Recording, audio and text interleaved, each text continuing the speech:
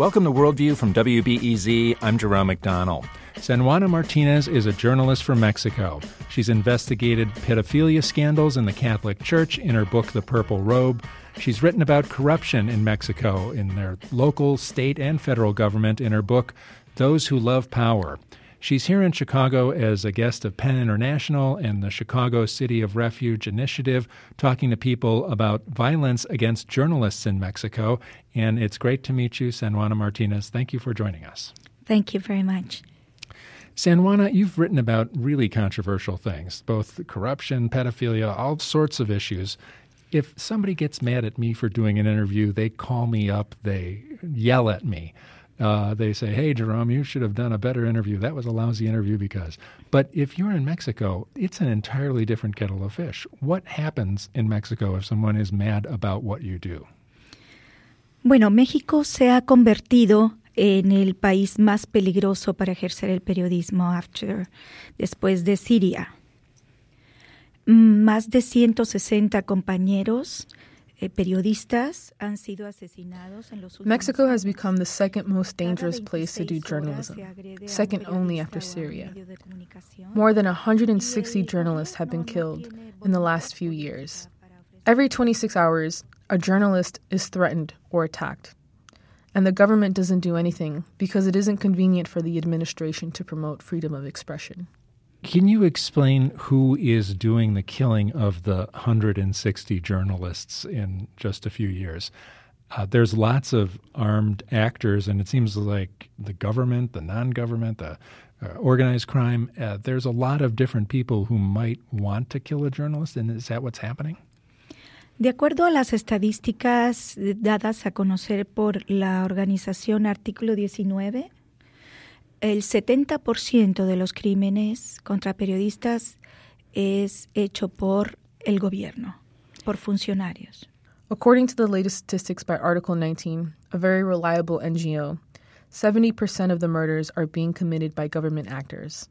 What's happened to you personally? I know that I mentioned that you wrote a book on pedophilia in the Catholic Church a few years ago, and that would seem to be something where you wouldn't get a death threat. But you got a death threat from that?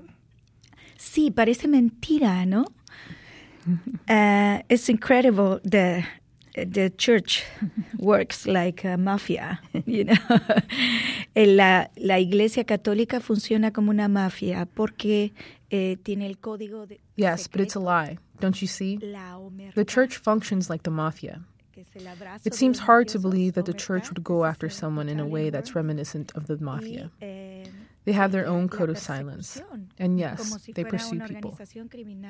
I have received terrible threats from state actors and also from the armed arm of the Catholic Church, which is called El Yunque in Mexico.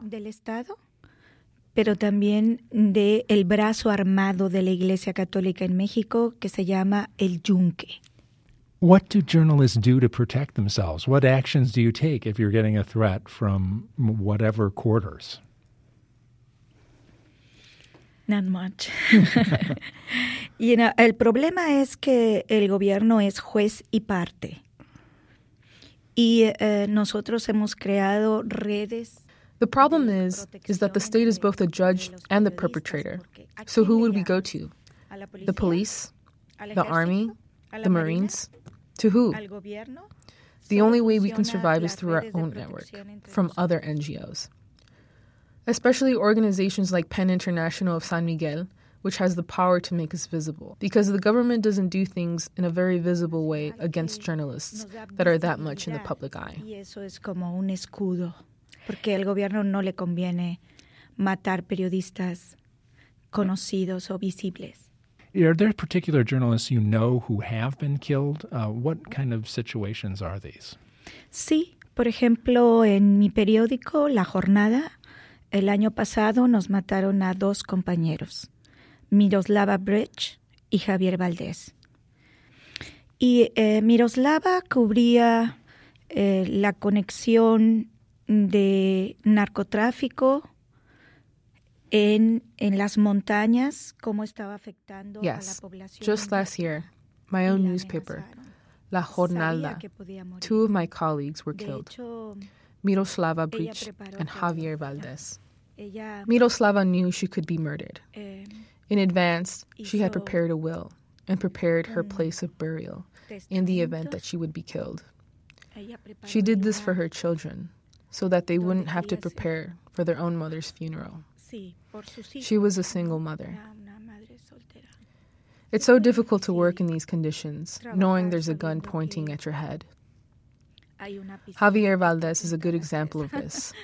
Javier was going to publish an interview he did with the successor of the Sinaloa cartel after Chapo Guzman's capture. Chapo Guzman himself sent death threats to Javier, warning him if he were to go ahead and publish the article, he would be killed. Despite these threats, Javier went forward and published his work because he knew the people deserved to know the truth. Within a few days, he was gunned down in the streets, dying of a bullet wound in the head. We are sick and tired of seeing our companions' corpses out on display like this. It's so horrible. The violence against male and female journalists, because there is a difference between the two. For example, a female colleague of mine who was reporting at the border of Nuevo Laredo was kidnapped, tortured, raped, and was mutilated. Her decapitated head was put out on display in a crowded plaza, along with a keyboard, so that others would identify her profession. These are crimes that have the intention of inhibiting the flow of information. Son crímenes ejemplares para inhibir el flujo informativo. Is it working? Sí. Sí está funcionando porque hay autocensura para salvar la vida. Y es comprensible quien puede criticar. Yes, it is working. There is a great deal of self-censorship right now. People don't want to die like this. It's completely understandable. It's not reasonable to criticize those who are silent in order to survive. Because of this censorship, there are only a small amount of journalists who are willing to report on taboo subjects. I'm talking with San Juana Martinez, a journalist from La Jornada, and she is talking about violence against journalism in Mexico. It's the number 2 country in the world as far as violence against journalists after Syria. And I wanted you to expand a little more on what happens with women journalists and violence against women journalists. What are the particulars of that? Because there's so much talk about femicide in Mexico and the devaluation of women's lives. How does that particularly bear down on women journalists? Es muy importante tu pregunta porque realmente hay una diferencia entre ambas violencias. La violencia contra las mujeres periodistas tiene un componente de género y es el componente de la violencia sexual. Es decir, difícilmente un compañero periodista va a recibir amenazas de que lo van a violar o va a recibir una tortura sexual. Entonces, las periodistas decidimos hacer... This is such an important question because the violence against women in Mexico in particular does have a gender factor within it. The threats against them include rape, sexual violence, and torture. It's very unlikely for this to happen to male journalists. These crimes could be considered femicide, but the government doesn't acknowledge this. This has not received the attention it should. There hasn't been any sort of exemplary case for showing this is a different type of crime. No one has been punished for these atrocities. Mexico is a land of femicide. First, it was the murders of women from Juarez. Then it was the murders of women from the state of Mexico. Then murders of Veracruz. Everywhere. There are 6,000 femicides annually in Mexico. It's absolutely terrible. Tenemos niveles de 6,000 feminicidios al año. Es terrible lo que estamos viviendo. Is there anything coming along that might change the equation with violence in Mexico? It was a huge topic in the presidential campaign. There's a new president coming in. Is there any kind of strategy that you think would be effective against this onslaught of various actors committing violence? Bueno, tenemos una esperanza para el nuevo gobierno que empieza el 1 de diciembre con Andrés Manuel López Obrador.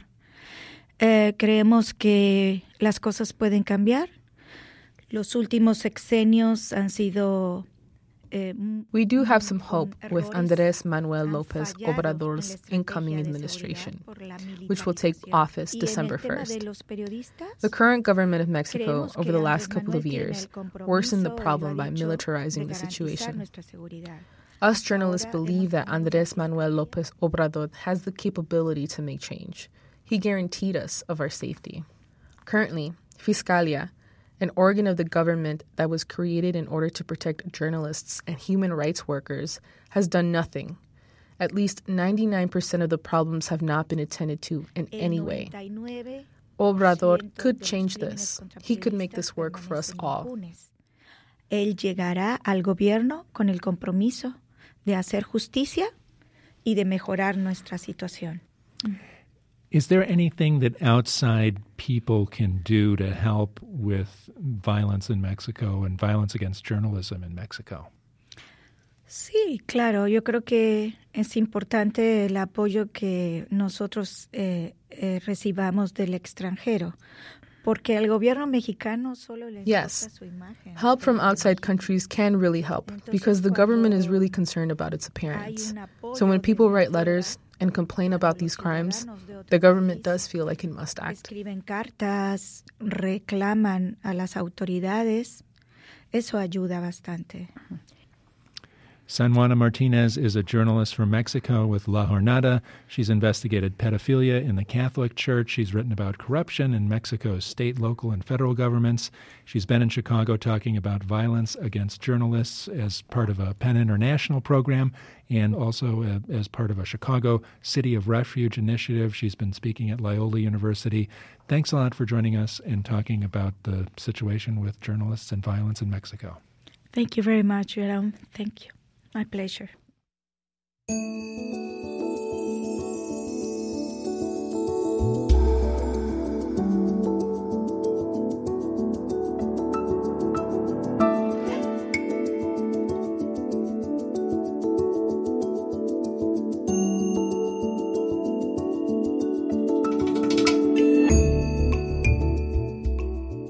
Coming up after the break, we'll have film contributor Milos Stehlik, and he'll talk about a new film that uses sports as a vehicle to explore genius. I'm Jerome McDonnell, and you're listening to Worldview on WBEZ.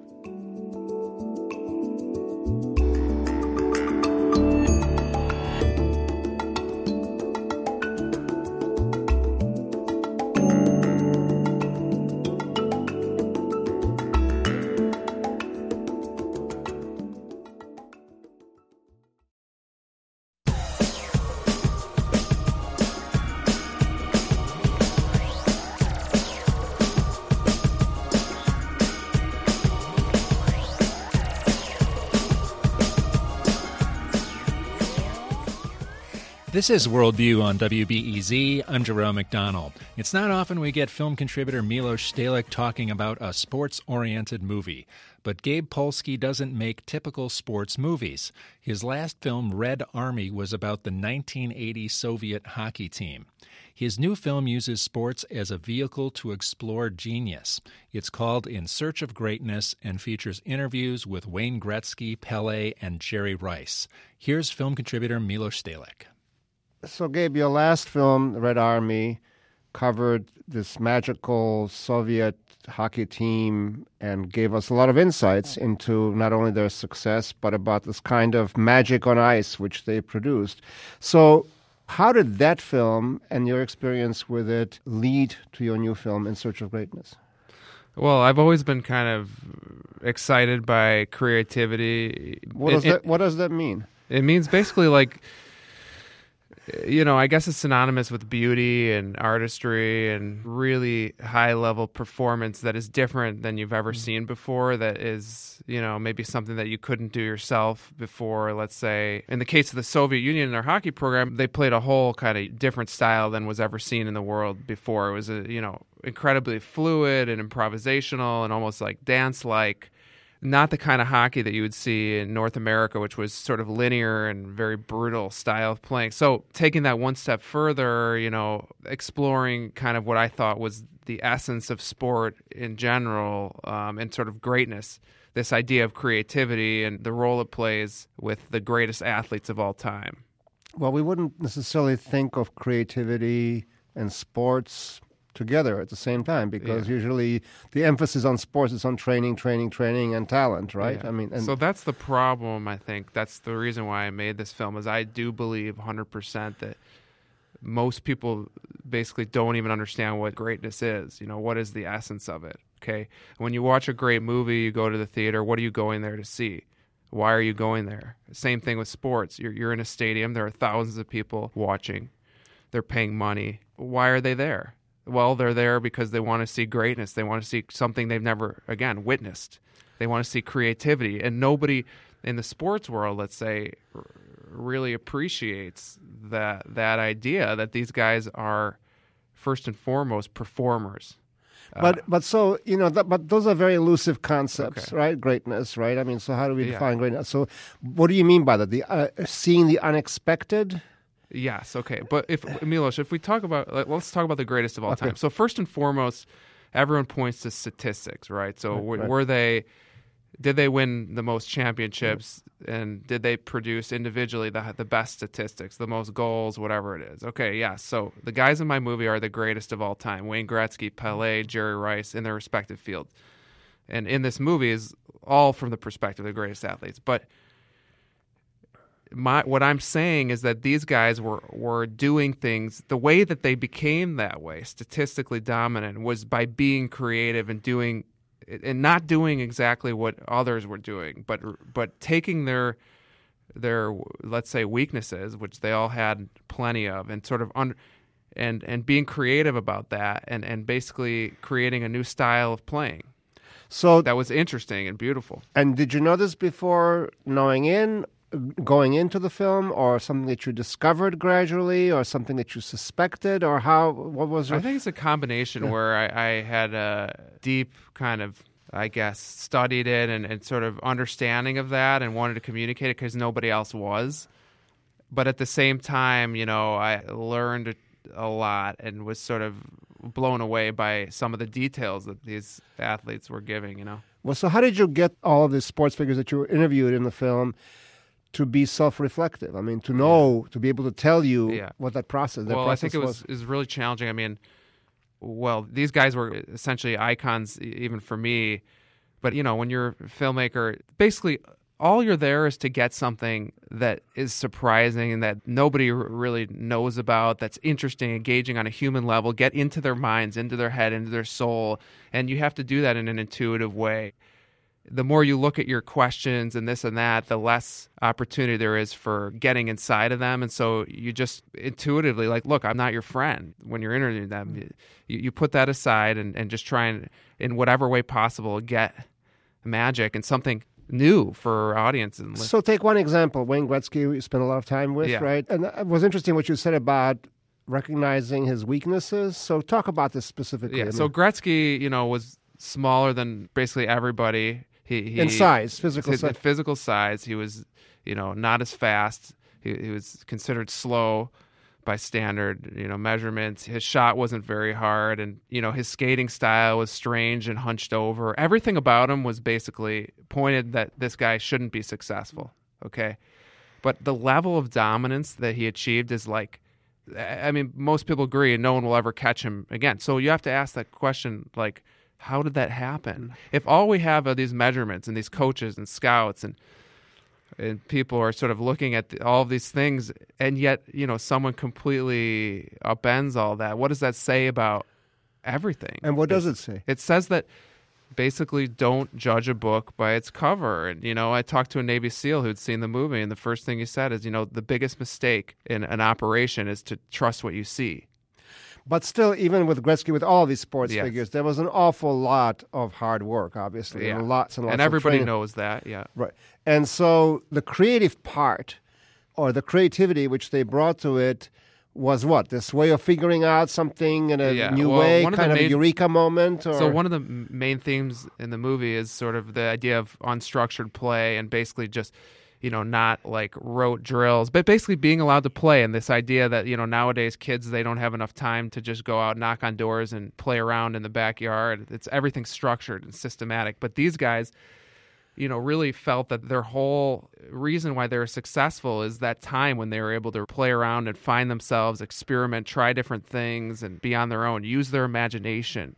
That's where greatness came from. With Pelé in the film is a great soccer player example. And he says, well, how are you great? Well, I played in the streets, and that's where you kind of learn about your opponents and about trying things out and experimenting. You're listening to Worldview. I'm Milo Stelic, speaking with filmmaker Gabe Polsky, whose new film is called In Search of Greatness. So even though all of the characters or all of the participants in this film are in the field of sports, it seems to me like this really has applicability to a lot of other things. And you've also exec produced the series Genius. So how do you see parallels between the people that you interviewed and non-sports figures? Yeah, I mean, I think there's really no difference at all in that, you look at guys like, Einstein and, Steve Jobs and anyone who has achieved, greatness in their field, all basically somehow approach their field in a different way than was before them. And, our society is, it's human nature to sort of resist change and to be fearful of somebody who's doing something different for whatever reason. And that these people kind of succeed despite these forces that stifle creativity. And I think the more we understand that, the more we can have open-minded mentors and teachers that instead of stifling creativity, they know how to encourage it and provoke it from people. Because we all have our strengths and weaknesses, and a lot of talented people get filtered out of the system prematurely. A lot of filmmakers who make narrative, dramatic films talk about their approach to handling actors by creating a secure space so that they can then feel secure enough to experiment or to take this kind of leap. And it seems to me that the parallel here in sports is all of this training, all of the technique that you gain, that you have, so that you also are ready for that moment to be able to capture it and to do that intuitive, creative, improvisational thing, which is going to be something extraordinary and different. Yeah, that's exactly. I mean, you described it perfectly in that, yes. It's training so that you can be free, ultimately, of that. You know the fundamentals so well, but that the game is shifting and changing in front of your eyes. You can't think about it. You're creating in the moment. You said something in an interview that Donald Trump was an example of this kind of greatness. Yeah, I knew. See? Wow. Well, those things come to No. You misquoted me there. Okay, but I didn't say he was great. I said what he did was creative. Okay. That's what I said, and that's a fact. Okay. No one can argue that. Okay. He sort of changed politics, Now, is that bad or good? I mean, that's for other people to decide. But it seems like people were voting they wanted something different. And I don't even know if Donald Trump intentionally was like, quote unquote, trying to be creative or whatever, but he was definitely like a guy that no one had seen before saying things that way, But again, I mean, creativity, anyone could be, even, somebody who might have malicious intent or not, So what is the lesson from the film, from the people that you talked to, that you saw, that you filmed, that everyday individual who goes to see the film can take away and use? Yeah. Well, there's a lot of lessons in this film because the film covers a lot of ground, but I think anyone who's interested in understanding themselves, anyone interested in being kind of happy also, and sort of understanding how to foster happiness, because happiness and greatness completely related or correlated, and is going to want to see this film. And basically that kind of ending on this idea that, greatness is really people who have more joy in what they do than, let's say, the average person, because joy becomes almost an obsession.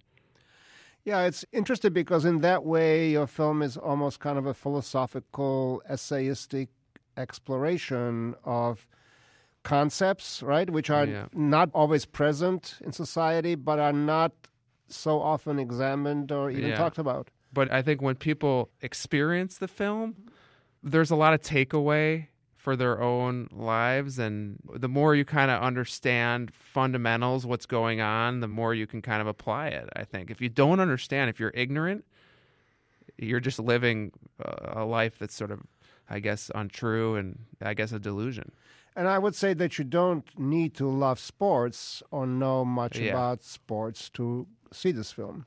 Yeah, you don't need to know anything about sports to enjoy this film.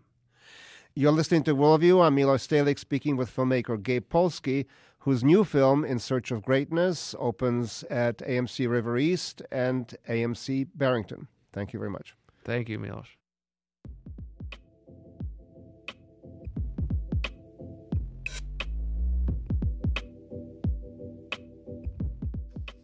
That's film contributor Milos Stalik from Facets, and one of the nice things that Milos does every year is to put on the Chicago International Children's Film Festival. He's doing it right now. I want to put in a plug for that. It's going on through the November 9th at 8 different locations, and if you want to see a terrific international film with your child, something different, something that celebrates cinema just like Milos, you should check out the Chicago International Children's Film Festival running through November 9th. Coming up after the break, we'll talk about Weekend Passport and let you know how to have an international good time on the weekend with Nari Safavi. I'm Jerome McDonnell. You're listening to Worldview on WBEZ.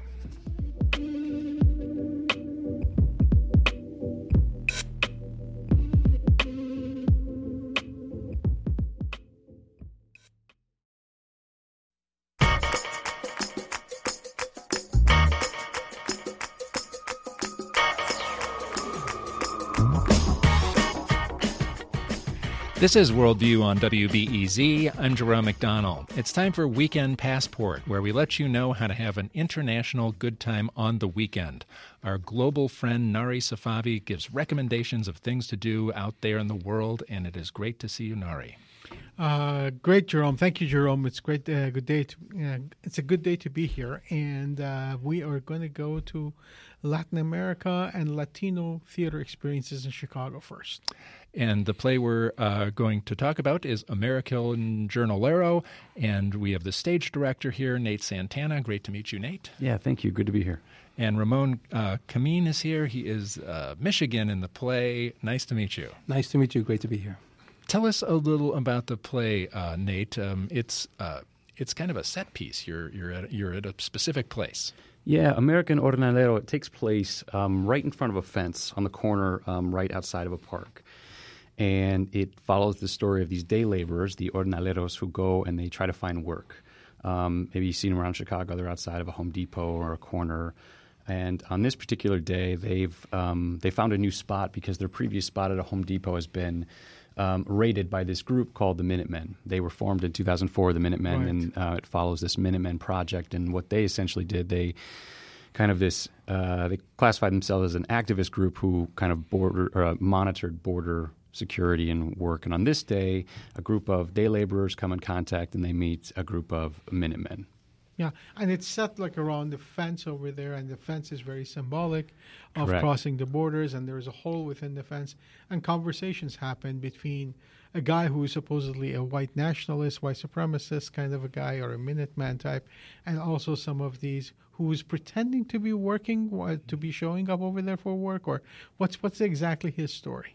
The Minutemen. Yeah, the Minutemen. Well, in this particular guy, there's two Minutemen in our story. Right. And the one who spends most of the time with the jornaleros there, it's his first day kind of on the job, so to speak. And so he's kind of being indoctrined into this way of life by this older character named Toby. And Toby is kind of the character who's kind of in the system. He's ready to go. He wants to crack up these guys. And Mark, the other character played by Dylan Kelleher, he's kind of get caught up in the middle of this because he lost his job and he lost his way of working, and he's basically there to try and find work and do what he thinks is the right thing. So he kind of gets caught up in between Toby's point of view and the jornalero's point of view. Yeah. So there's really this whole sort of a tension between white working class Americans seeing the immigrants coming in here as competition for their work. So that's where the nervous tension is really coming from. And Ramon, tell us a little bit about Michigan, your character. Michigan gets his name because he worked in Michigan. And he's the oldest of the jornaleros that's there. Right. So he's kind of like their leader or guide, you might say. And the one who tries to has the long view perspective of there are ups and downs. At the beginning of the show, a couple of the younger ones are upset because they haven't gotten work in a couple of weeks. And so he's one who tries to keep them calm and know that work will come eventually. Yeah. Well, where did the play come from? Who wrote it? Playwright is Ed Cardona Jr. He's based out of New York, and he wrote it because he was responding to a law that was being passed or that was up for debate in 2006. It was H.R. 4437, and so around that time, basically a very kind of short explanation of the law in terms of anyone who came over or anyone who helped people come over would be classified as felons. And so that there were these big protests in 2006, and our kind of play kind of picks up right in that time frame. That's when the play was set. He's continuing to work on the play, but the play was, I think, written around 2009, 2010. Oh, fun. So he updates it. Yeah, so he's updated it given our current political climate, but it's really interesting, set in 2006, but so many things that have been happened then are still happening and happening now, and the play mirrors a lot of our current situation. What's your favorite bit in the play, Ramon? Well, there are bits where we have a lot of fun amongst all of us, and also with the poor guy who's there, who's starting his first day as a Minuteman. But I think it's also, for me, one of the most important things we do in the play is to humanize these jornaleros and showing the sacrifices that they go through. One of the characters, his wife is showing up that day. She's also crossed with his daughter, who's 8 years old, who he hasn't seen for 8 years. And if you just stop and think about that, he hasn't seen his daughter for 8 years, hasn't seen her take her first steps, say her first word. There's another one who has 2 boys, who his wife died, his family's taking care of him back in Mexico. It's those kind of things, rehumanizing people who have been dehumanized. Right. And who are the people who are basically using this jornalero labor? It could be anything. It could be anyone. Some of it's contractors, some of it's individuals. I mean, it's there's a part in the play. Mark's role in the play is to come there, give these guys a really hard time, but also he's there to capture the people or take pictures of the people who may be picking them up. And they can be anybody, individuals, contractors. Right. It's still something that a lot of people do now. Tell us, how are audiences reacting to this? Do you have kind of chats afterwards and do the whole thing? Yeah, so the talkbacks for this show have been really, really great. I will say part of the show is in Spanish and part of the show is in English, and there's a lot of fun in this play. A lot of the jokes are in Spanish, so I think native speakers or people who get the jokes of that will really, really appreciate it. And if you don't speak Spanish, I'm sorry. There's a lot of fun that goes into it. But I think the thing about it is that people have been responding to is that everyone here has valid concerns and feelings about how the world and this particular issue is going. What I think becomes a problem is how they choose to deal with it, essentially. And so the discussions have been very compassionate, and I think one of the things that I hope people take away from this is to deal with this issue with compassion as opposed to hate. And it's been a very wonderful dialogue and very personal for a lot of people. They see themselves on stage, they see their parents on stage in terms of what they had to go through, and it has made people, I think, really emotional and really kind of captivated by hearing these stories. I should say that this is a part of a series of plays that are Latino themed or could be Latin American writers called Destinos, and it's been Correct. going on as a festival for several weeks. It's like a 6-week festival. Yeah. So, and seems like there's several different companies are involved in it, and theater companies were involved in it. And you guys moved your show from one to another. So in case people are looking it up, make sure they show up at the right address. Please tell us what the address is where you're doing your play Well, right now? So all of the information can be found at teatrovista.org, and we were at Victory Gardens, right, and now we're at Urban Theater, which is in 2620 West Division. Yes, thank you. Yeah, and so that is it different doing it there? You've got a different audience there. Well, yes, it's a little different in terms of space. We're a little bit more black box in Urban Theater, but it feels, I think, a little bit more. It's good for the play because it feels like the weight of the world is on these characters, and it just takes place like we talked about on a corner in front of a fence, and it really adds to the feeling of kind of being in the fence in some way represents like a cage almost, and so it really, you feel the weight bearing down on all of these characters throughout the play. So I think the space really helps. Well, congratulations. It sounds like it's a really interesting experience for people to go and see, and it runs through November 18th. You're at Urban Theater, 2620 West Division, and that's American Jornalero, and Nate Santana is the stage director. Ramon Camín plays Michigan in American Jornalero. Congratulations on the play. Keep up the good work. Thank you. Thanks for having us. Nari, we have more things to talk about. I understand you had a nice, interesting conversation the other day with the former conductor of the CSO. Yeah, Maestro Daniel Barenboim, who is not only a brilliant musician and a conductor, but also quite a bit of an art activist. He had put together a project going back to 1999 with Edward Said called the Divan Project, which is based on the collection of books of a Persian poet, Hafiz. And he brings in Israeli and Syrian and Palestinian and Iranian musicians together, and they perform these symphonic projects together. And he is back in town. He's doing a series of concerts this weekend at the CSO. And on Monday, he has the Divan Project performing on Monday night. And they are going to perform Don Quixote by Strauss and Tchaikovsky's Symphony No. 5.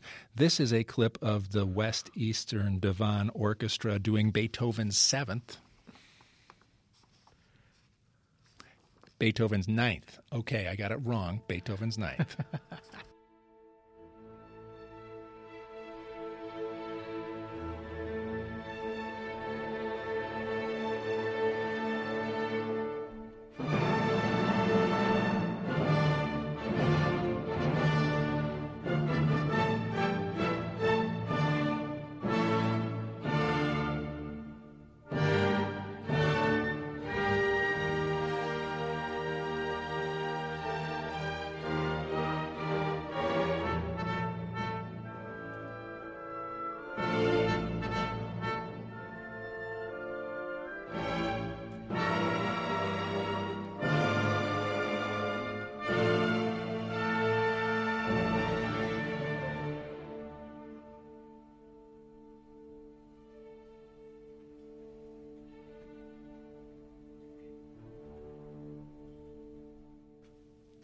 That's a little bit of the West Eastern Divan Orchestra with Daniel Barenboim conducting, and that's a wonderful project that he does, bringing together musicians from all throughout the Middle East. They go to Spain every summer and rehearse it up. Yeah, they have actually class, and they have seminars over at the Sevilla.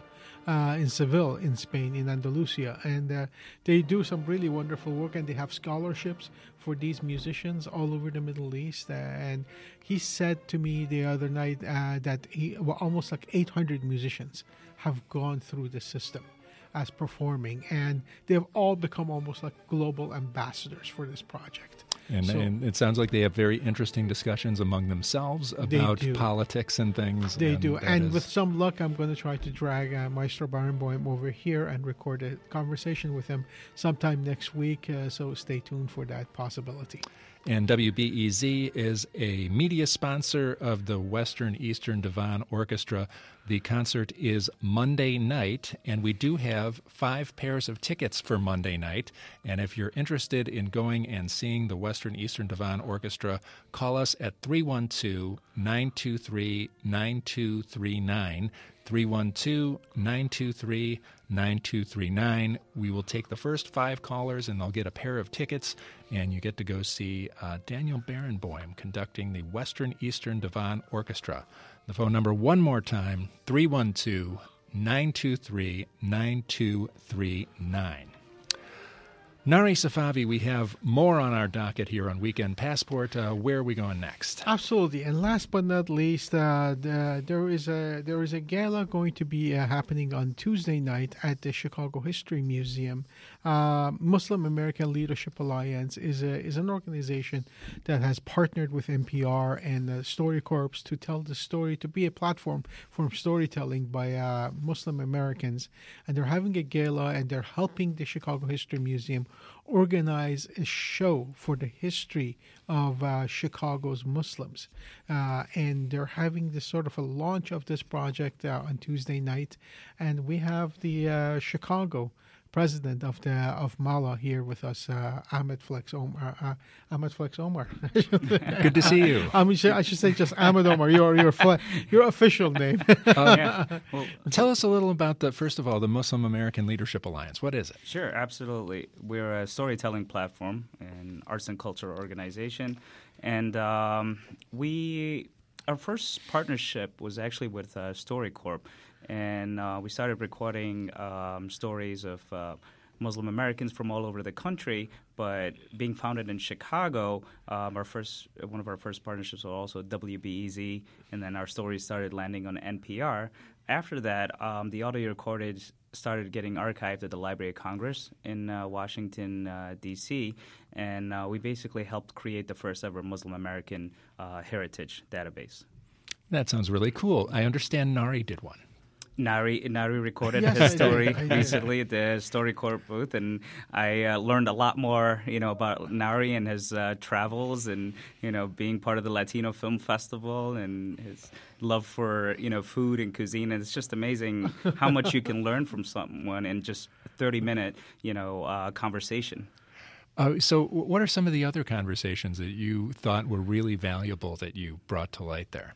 Yeah, absolutely. My first interview actually at StoryCorps was with Ibu Patel. We talked to him yesterday. Yeah, that's incredible. And his story was about, growing up wanting to be white.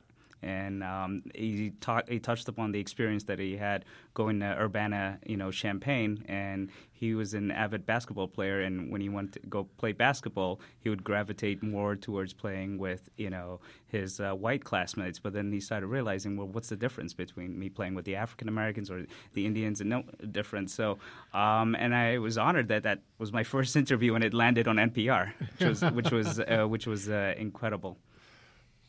Wow. And tell us a little bit about what the Chicago History Museum is doing and how you're collaborating with them. Yeah, absolutely. So basically, the project that we have with the Library of Congress is an oral history project, and it's called Muslim American Journeys. And we've done a listening party here in Chicago with the National Hellenic Museum, and I met the folks from the Chicago History Museum through that. And they notified us that they're working on an oral history project titled Chicago Muslims, and they asked us if we could be project advisors on an exhibit that's happening in 2019. Wow. So right now we're in the process of helping the museum collect these stories of regular Chicago Muslims, all over the city, and the exhibit is going to be produced in 2019 in the fall. That's when it's going to open its doors. Excellent. Ahmed, you have you have a very interesting background. Tell us a little bit about your own life story. Sure, absolutely. I was born in Somalia, present-day Somaliland. I escaped genocide and civil war. Luckily, was able to start a new life with my family in Abu Dhabi, in the Emirates. Wait a second. You fill that in a little bit. Yeah. Well, what kind of genocide and civil war forced your family to flee? Well, my family were in a part of the government, and we had a dictator that came into power from the south, from Mogadishu, and we were from the north, and we were this majority clan called the Saad clan, and he decided that he didn't want such a large, opposition, and went the ethnic cleansing round, unfortunately. So we knew what was coming, and we left a few years before it actually, happened. So, but growing up in Abu Dhabi, on my kitchen table, I could, hear my parents having conversation about what was going on and what was happening. I mean, we didn't even have time to grieve. Our focus was mainly on, because we were in a privileged position, flying in, folks and family members for, life-altering, surgeries. And I went back to Somaliland in '94, and that was like a year after Black Hawk Down, I believe, and the carnage was unbelievable. But, they've rebuilt since then. It's the stable place. Yeah. Somaliland is the stable place. It's a stable place in East Africa. We had successful transitions of power. It's a democratic, country. Completely unrecognized. Completely unrecognized. Strangely. But the people are resilient, and they're surviving, and When did you come to the U.S.? I came to the U.S. in 2000, in October, to Chicago, and I've been here ever since. Did the rest of your family come? What happened to everybody? Well, my mother was back in UAE? My mother was here first in '94. So in that trip to Somaliland, my mom came here, and then I followed her in 2000 after I was finished with school. And then in 2001, I brought my three sisters who were younger than me. So I helped raise them over here in Chicago, and I'm proud to say that they're all doing well right now.